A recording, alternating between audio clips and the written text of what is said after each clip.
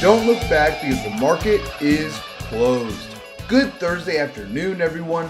Tyler Herriage here with you for today's VRA Investing podcast. It was a good day, really a resilient day for our markets as we head into the end of the week here. So I'll get to the markets here in a minute, but first, a heads up, the markets are closed tomorrow, at least here in the US, for Good Friday. So happy Good Friday to everyone out there. And while the market is closed tomorrow, we will still be getting back the much anticipated April jobs report. Kind of rare that we get a jobs report on a day where the market is closed. So I know a lot of people are trying to get positioned ahead of that right now, but it's also an important jobs report because it's the last jobs report that we will get before the next FOMC meeting. That will take place May 2nd and 3rd, so first week of May. So we've got a little less than a month now for the Fed, which is a pro and a con. Part of the good news there is that soon we'll be approaching the Fed blackout period where we won't have to hear any of the Fed presidents speak. That's always a nice, peaceful time there. But then we also, between now and then, we got a few other key pieces of economic data, but we've already seen weaker economic data this week. On Tuesday, we got fewer job openings than expected, weaker manufacturing numbers from Tuesday as well. So if we get a weaker than expected jobs report tomorrow, that would increase the odds of the Fed pausing. Right now, the odds are already in that favor. The latest Fed expectations are roughly, last I saw, a 60% chance that the Fed will pause. So majority view right now, 40% chance roughly of a 25 basis point hike in the next meeting. So the question now is, will the Fed, the US Fed, join other countries like Australia, Canada, India, who have already decided that they were going to pause, at least for right now? So will the US Fed be next? If you've been tuning in with us here for a while, then you know that we certainly think that they should be next. And in reality, should have stopped a couple of rate hikes ago, or shouldn't have gone to the extent that they did with the 75 basis point rate hikes. That was unnecessary for a few reasons. And what we said from the very beginning, right when they were doing it, and now it's become a very mainstream topic, is the lag effect.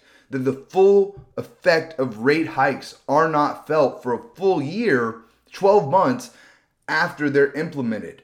So just now we're getting to the 1 year mark on when the Fed began raising rates. We're just past it. And already we're seeing banks break, right? Silicon Valley Bank, others that may not have been well-run businesses to begin with, but that's what the Fed wanted. They were going to do it until they broke something, because the Fed couldn't wait to get back to easy money policies. And the easiest way to get back there is to break something and have people come asking the Fed to solve their problems, right? So they created the issue. Well, one, let's go further back. They created this issue on inflation with outrageous money printing. Then they sold us the solution of rate hikes. Then the rate hikes broke things, so they stepped back in with more easy money.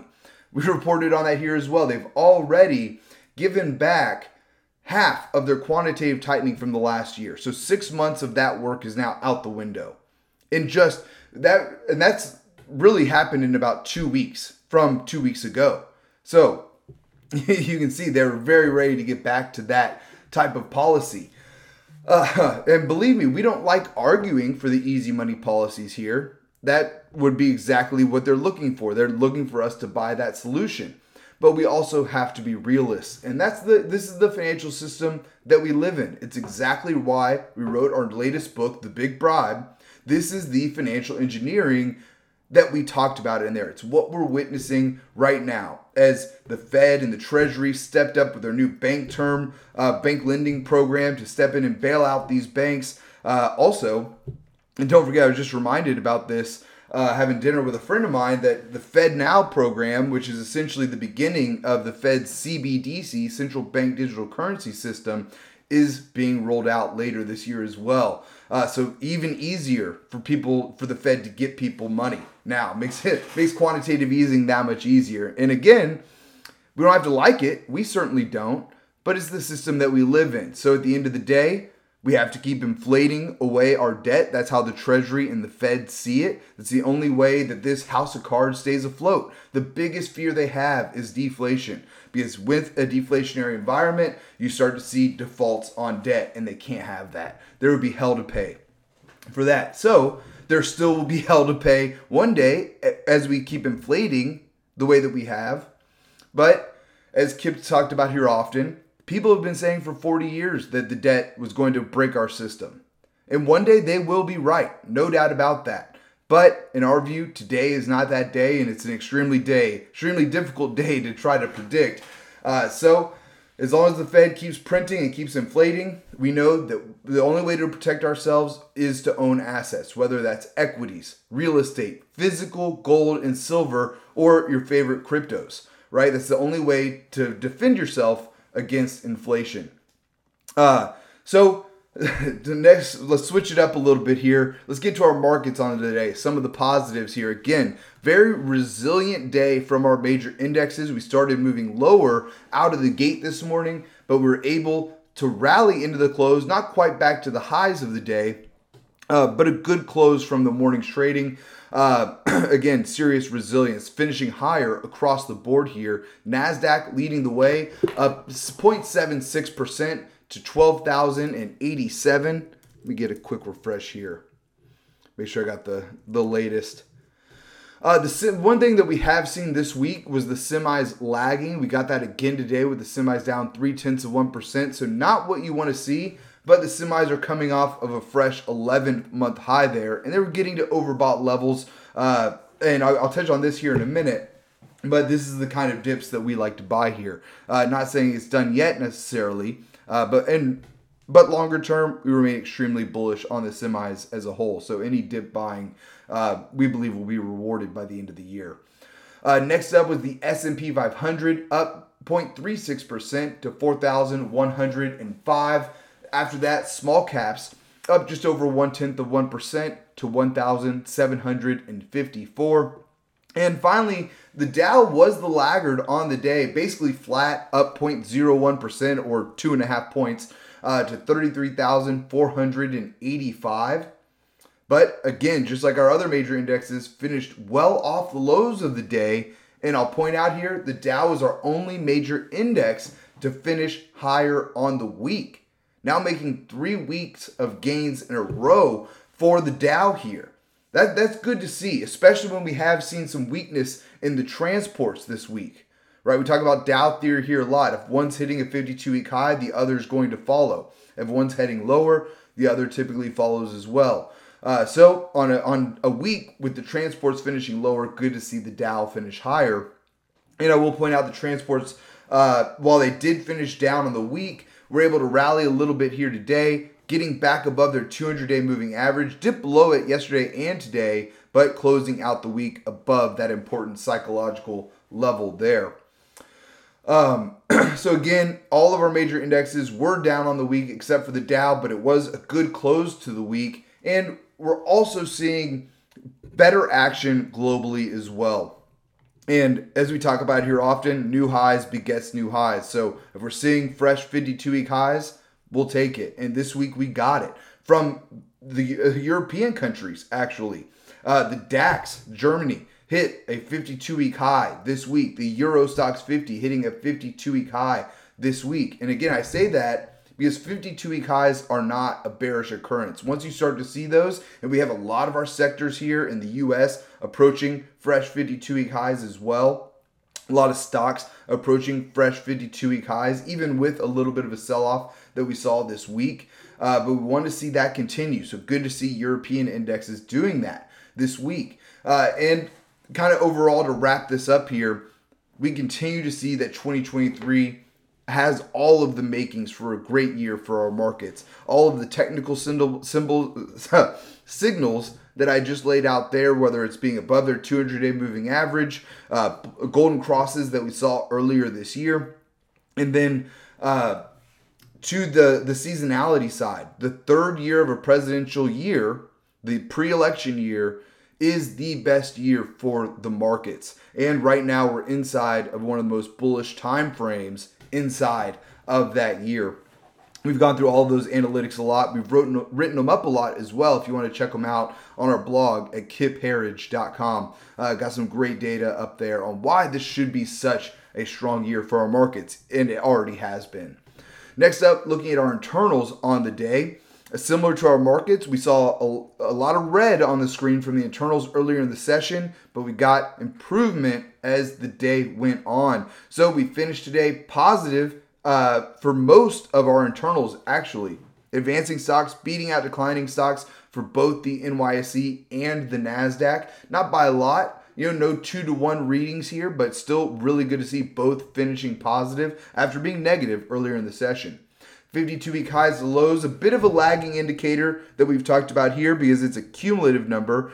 So we don't know how many of these stocks finished at those 52-week lows or were able to rally off of them. So today, really almost about even for the NYSE. So not bad readings there, but almost 3-to-1 negative for the NASDAQ, which looks bad on the surface, but it was improvement from yesterday's trading. Lastly here, volume coming in positive for both the NYSE and the NASDAQ. So again, resilience is the key for closing out this week, especially ahead of that jobs report tomorrow and the fact that people won't be able to trade around that jobs report. And interestingly here, we are seeing sentiment get back to the bullish side. The AAII sentiment survey came out yesterday, showed bulls week over week up 11%. That's off of one of the worst readings of the years for bulls. Now we're almost back to even. Last week, 22% of investors were bullish. 45% of investors were bearish. We almost met in the middle this week. Now, again, 33% of investors bullish to 35% bearish. Now, that's not a real concern for us here. Once we start getting to the point like we just saw with bears, where you're seeing 50% plus, 48% plus, week after week after week of more bullish than bearish investors, that's when we'll start looking for a top. But as you can see from today, we're still a long way off from that. And you can imagine that any bit of a sell-off would quickly hurt that number. Investors are very finicky right now. Any sell-off has seen all sentiment surveys plummet as soon as they began.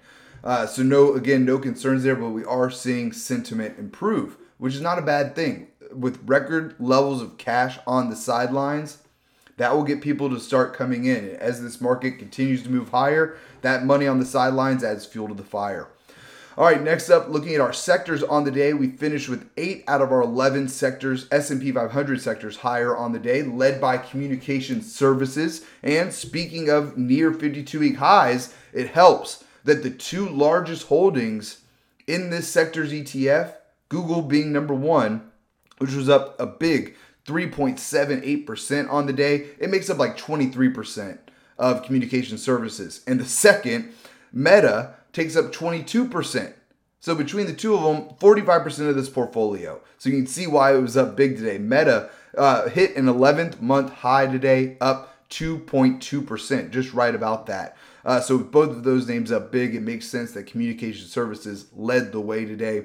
Not bad to see at all. Tech leading, really, if you want to look at it from that point of view.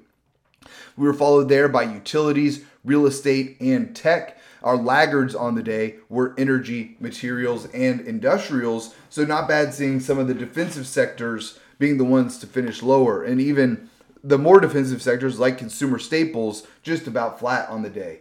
So really strong day all around from where we were this morning. And finally for today, our VRA commodity watch, gold now lower on the day by about 0.6% to $2,023 an ounce. Still not far away at all from that all-time high, which is 2,069, I want to say. So really close there. But what we're seeing from this group under the surface is even better, because we remain very bullish on gold, and we got exactly what you want to see from this group today. That is the gold miners leading the way. You always want to see the producers outpacing the commodities, whether that's energy, could be silver, all over. It bodes well for the future direction. And today, or on the week, check this out. GDX was up today, by the way, even with gold down. But GDX up 6.3% on the week. That's a 3-to-1 outperformance of gold. Gold was up 2% on the week. So again, exactly what we want to see from this group. Next up, silver up 0.25% now to $25.10 an ounce. Let me pull up one more chart here. That is, so the 52 or 11-month high there, we're right at it right now for silver. This is another group we like a lot. While gold is probably our favorite, silver, it might be the most undervalued. I know it has been recently, but that's worth digging into a little bit more here as well. But big run here for silver. Again, that's about 11-month high there. Next up, copper up just over 0.6% to $4.01 a pound. And finally, oil taking a little pause today. This is a big week for oil, though, now. Still hanging on to $80 a barrel here at $80.50.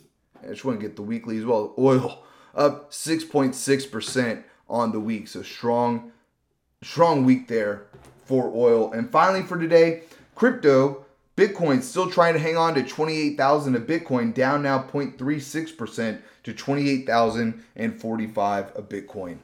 Folks, that's all that we have time for here today. Please be sure to subscribe to receive our VRA podcasts every day at the market close. You can sign up at VRAinsider.com. Click the podcast link at the top, and we'd love to have you with us. Again, the market is closed tomorrow, so have a great long weekend out there if you have one, at least for the markets. You got one. But have a great Good Friday, great Easter weekend. We'll see you back here on Monday after the close.